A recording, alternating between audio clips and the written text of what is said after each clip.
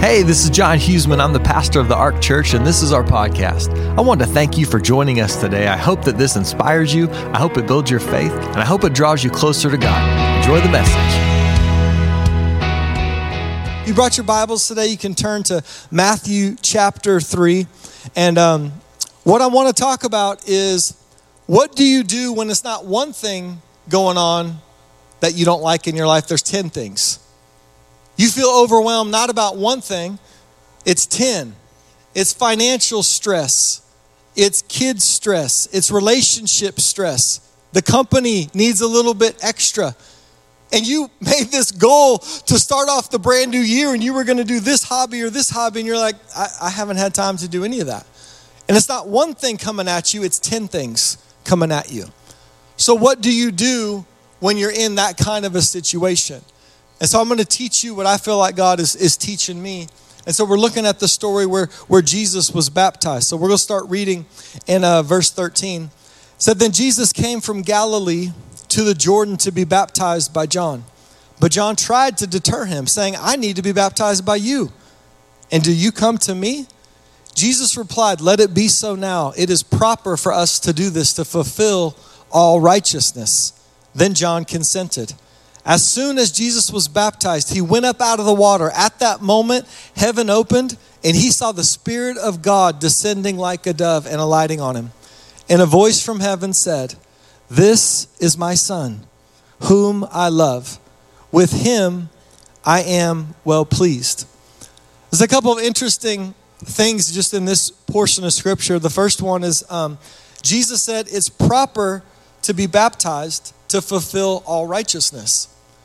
Jesus himself said, I got to be baptized.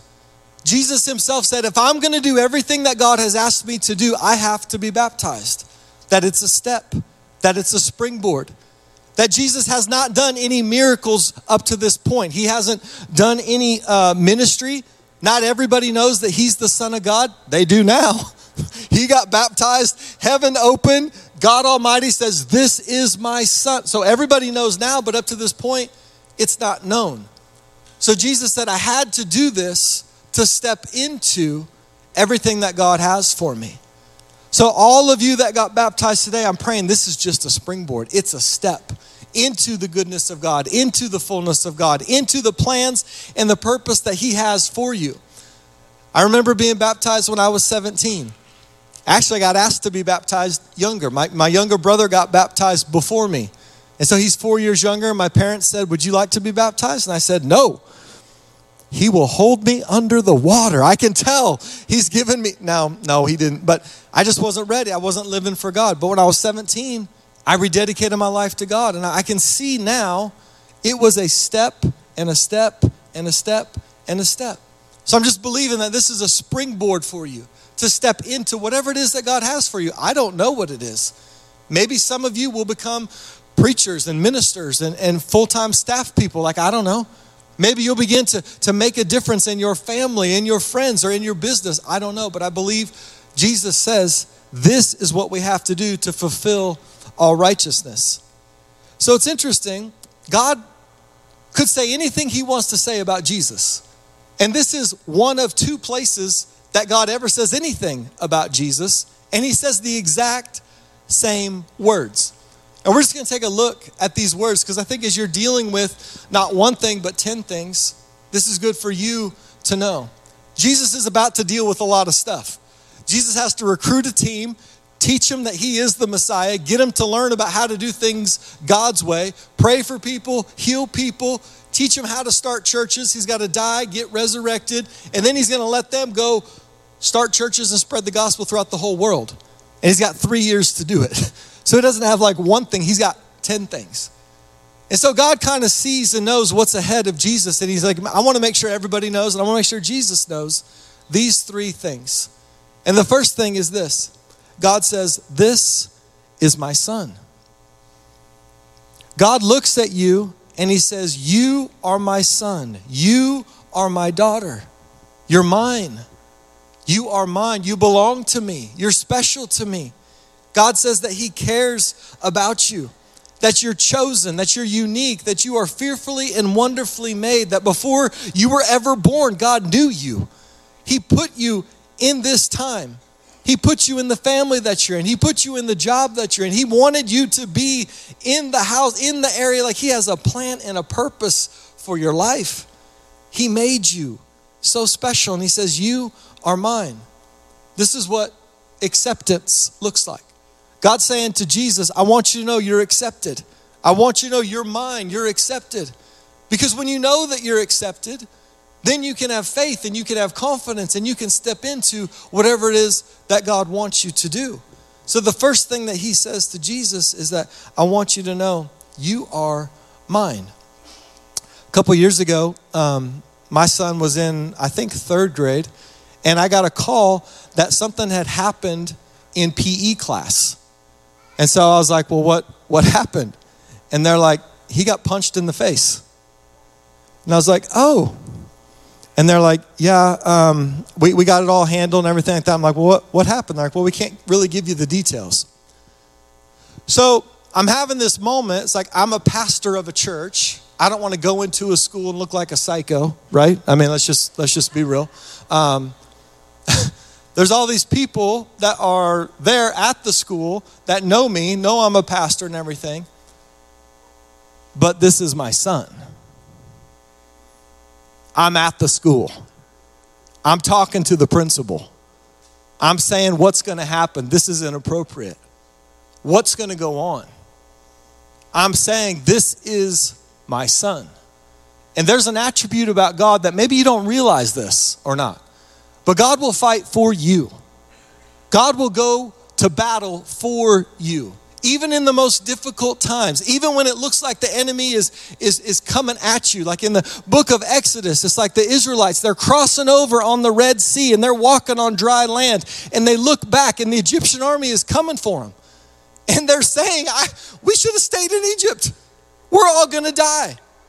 They're in the middle of a miracle. The Red Sea has been parted. They look back and Moses has to speak faith to them.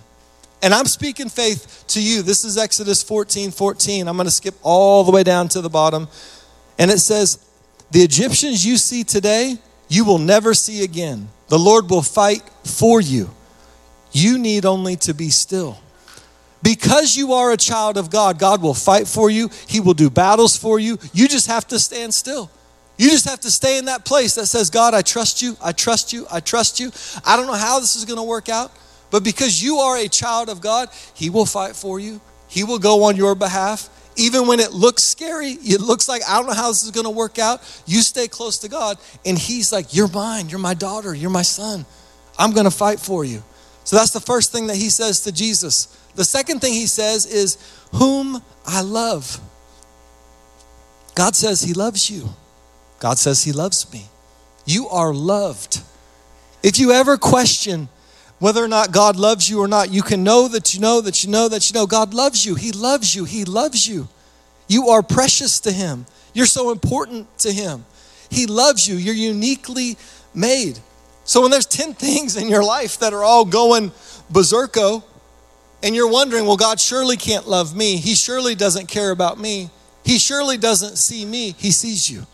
He sees you. He loves you. God so loved the world that he gave his only son. So he loves you. He loves you. He loves you. This is affection. You know, science has done a lot of studies about affection and physical touch. I was researching a couple articles and the New Yorker said this, that regular hugs have been found to lower a person's heart rate and blood pressure.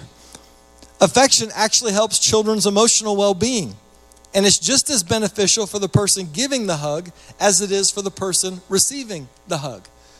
The very first thing that happened when my wife gave birth to all of our children was that they took, it was a baby, it didn't look very much like it, but they took the baby and they just put it skin to skin. It's like, that's what the baby needs right now, skin to skin. You are loved, you are loved, you are loved, you are loved. So you always need to know that you know that you know. You are loved, you are loved. There's nothing that can change that. The Bible says neither height nor depth, nor any darkness, nor anything in all creation can separate you from the love of God. There's nothing you can do that can separate you from the love of God. He loves you, he loves you, he loves you. He loves you. And he's like making sure everybody knows, Jesus, you are loved. And the last thing he says, in whom I am well pleased. God looks at you today and he says, you're my son, you're my daughter. I not only love you, but I'm pleased with who you are. Not about your performance, not about your church attendance, not about how much money you give or how much money you earn. It's not about that. It's not about how pretty your hair is or how ugly your hair is or what you're weighing or what you're not. It's not, no, it's just about who you are. God is pleased with who you are. He made you. He wants you to know that. You don't have to perform for him. You don't have to complete this huge to-do list. He wants a relationship with you. This is what affirmation looks like. God is saying, I am pleased with who you are. I am so pleased with who you are. You are chosen. You are special. God has a plan and a purpose for your life, and he's pleased with who you are. A pastor was telling a story about when he got a call late at night. And he got a call at 11 o'clock on a Saturday night, which you never want to get that call. Any parent, you don't want to get that call. And it was the police that said, hey, we have your son, him and a couple of his friends. They're drinking and all that, so we need you to come pick him up. His son was 17, so there's 3 boys. So his son, he's the pastor, he's leaving his house, he goes, he sees the boys, and as he's rolling up on the scene, one dad got there ahead of him. And one dad has his son over here, and this dad is like laying into his son, cussing him, telling him how dumb he is, what do you think, all this kind of stuff. So as he's passing by that moment, he's like, this is a big boy parenting moment. What I say next is pretty important. And he sees his son, and his son has tears in his eyes. And he just looks right at him, and he says, I love you. I love you. And you've never needed me more than what you need me right now. And that son just kind of collapsed in his chest. And his son just says, Dad, I'm so sorry. I'm so sorry. I was so stupid. I'm so sorry. I'm so sorry. And this pastor said, this does not define you. This is not who you are. You are chosen. You are loved. I love you. I care about you. This doesn't define you. This isn't who you are. It's going to be okay. It's going to be all right. Like his dad was able to rise above the failure, rise above the mistake, and say, I am pleased with who you are. You're not a mistake. You're not a failure. You're not one bad decision. You're not 100 bad decisions. God loves you. God has a plan for your life. God cares about you. There's a purpose. There's something greater that he's called you to do. And if you stay close to him and stay with him, you will have peace. You will have joy. He'll turn it around. He'll redeem the thing. We just heard stories about redemption. Like this is who God is. He's a great redeemer. He's a healer. He's a restorer. And if you stay with him, your life will be full. More full than you could do with anything you could do on your own. Last verse I want to close with is in 1 Corinthians 4:14. It says, I'm writing this not to shame you, but to warn you as my dear children. Even if you had 10,000 guardians in Christ, you do not have many fathers. For in Christ Jesus, I became your father through the gospel. Therefore, I urge you to imitate me. Paul is saying, you might be able to read 10,000 articles. You might be able to listen to 10,000 podcasts. You might be able to go online and listen to sermons and TED Talks and read books, and you can do it. There's 10,000 whatever you can listen to. But he's like, it's not the same as a father. It's not the same. It's not the same as having somebody look you in the eye and hug you and say, you're my son, you're my daughter. There's a plan, there's a purpose. God loves you. God will help you. God will redeem you. This isn't who you are. This doesn't define you. Like it's not the same. And Paul said, I've become your father in Christ to help you do everything that you've been called to do. So as people, we need to be spiritual mothers and spiritual fathers and speak into this younger generation and tell them, you are mine. You are mine. You're like a spiritual daughter to me. You're like a spiritual son to me. And you are so loved. You are so incredibly loved. Never, never, never, never, never doubt that you are loved, that God has a plan and a purpose for your life. You are so, so, so loved. And not only are you loved, but he's pleased with you, with who you are. Not what you can do, not how you perform, but God is so pleased with who you are. Paul says, imitate me. Reach out to this next generation. Take some people, take your kids, take them underneath your wing and make sure they know these things, because they can get 10,000 TED Talks, but it's not the same as a spiritual mother, as a spiritual father. Let me pray for you. Father, thank you. Thank you for your word. Thank you that your word is truth, that the word of God is the will of God, that you love us, that you care for us, that you have a plan and a purpose for our life, that God, your mercies are new every single day. And so we praise you, we worship you, we thank you. Thank you for life change today. Thank you for hearing testimonies of people saying, Jesus has brought me out of some rough spots. That Jesus is my choice. That Jesus is the way that I'm going, the life that I'm living. He is everything to me. So as your heads are bowed, your eyes are closed, maybe you find yourself away from God. Maybe you never even have heard that Jesus wants a relationship with you. I'm not going to do anything to embarrass you. You don't have to stand up or come to the front, but right there in your seat, if you're saying, today's my day to dedicate my life back to God, I'm going to ask you to do something simple. Take a step of faith and just raise your hand and say, pray for me. If that's you, you're saying, today's my day. Pray for me, pray for me, pray for me. Yep, pray for me, pray for me, pray for me. Yep. You can put your hands down. God sees your hand. God sees your heart. So let's have everybody at church say this prayer with me. Repeat after me. Say, dear God, I ask you to come into my life and to be my Lord and to be my Savior. I confess that I've sinned, but I ask you to forgive me, to heal me, and to redeem me. Today, God, I give my life fully to you. I will serve you. I will live for you for the rest of my days.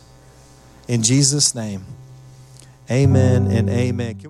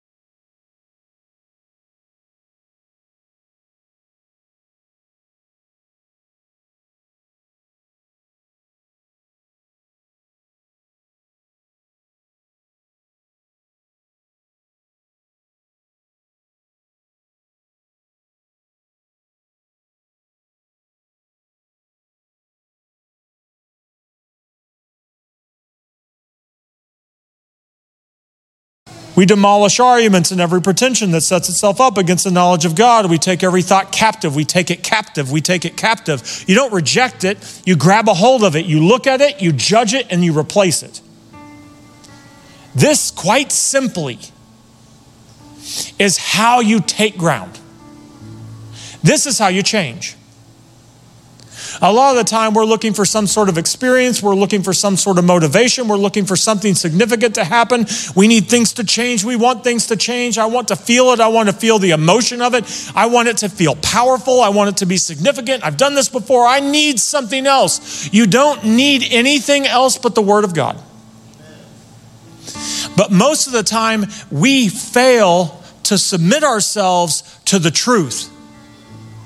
We want what God has, but we're not taking heed. As Psalm 119:9 says, take heed thereto according to your word. Get under the word. Take it seriously. Its warnings, its instructions. We are to adopt his words. And the only way it works is if you know his words in advance. When the enemy attacks your mind, you fight back with Scripture. But if you don't have the Scripture, you have nothing to fight with.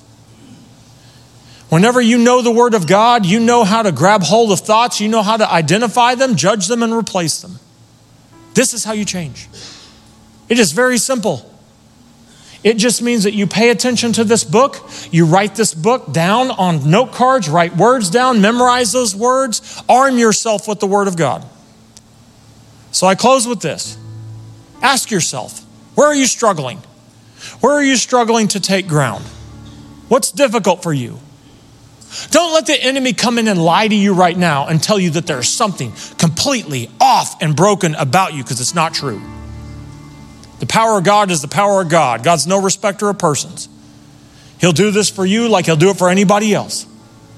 If you will submit to the Word of God, you will take the ground. You will change. You'll look up and go, oh my gosh, that used to be so difficult for me, but it's not anymore.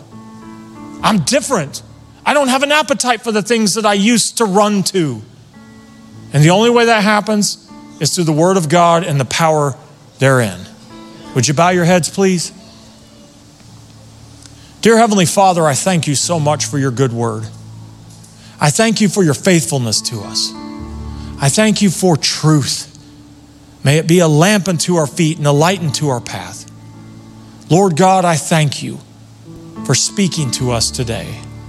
May our lives be forever changed because we have submitted to your word. This is possible for us, Lord, because you sent Jesus to live for us, to die on a cross for us, to pay the full price for our sin, to be resurrected for us. This morning, right where we sit, we receive him. We receive his gift. We speak with our mouth that Jesus came in the flesh, died on the cross, was resurrected. We speak it with our mouth. We believe in our heart that we are saved, that salvation was purchased on Calvary, and that gift is freely given. We just have to reach out and grab it. And so I thank you for saving us. Those who are distant from God, I thank you for bringing us near. May we move towards you. May we submit to your word. May we be discipled by you, Jesus. I thank you so much for your goodness to us. I thank you for salvation and the power to change, and all of it is built on a foundation of incredible love. You love us too much to leave us here. And so we thank you for bringing us along and strengthening us. You have begun a good work in us, and you will see it through to completion until the day of Jesus Christ. And it's in his name we pray. And everyone said, amen. Amen. Will you stand to your feet, please? As we dismiss, I'll pronounce a blessing over you, and we'll go out and we'll watch the Chiefs win this week. May the Lord bless you and keep you. May the Lord make his face shine upon you and be gracious to you. May the Lord lift up his countenance upon you and give you peace. God bless you. You are dismissed.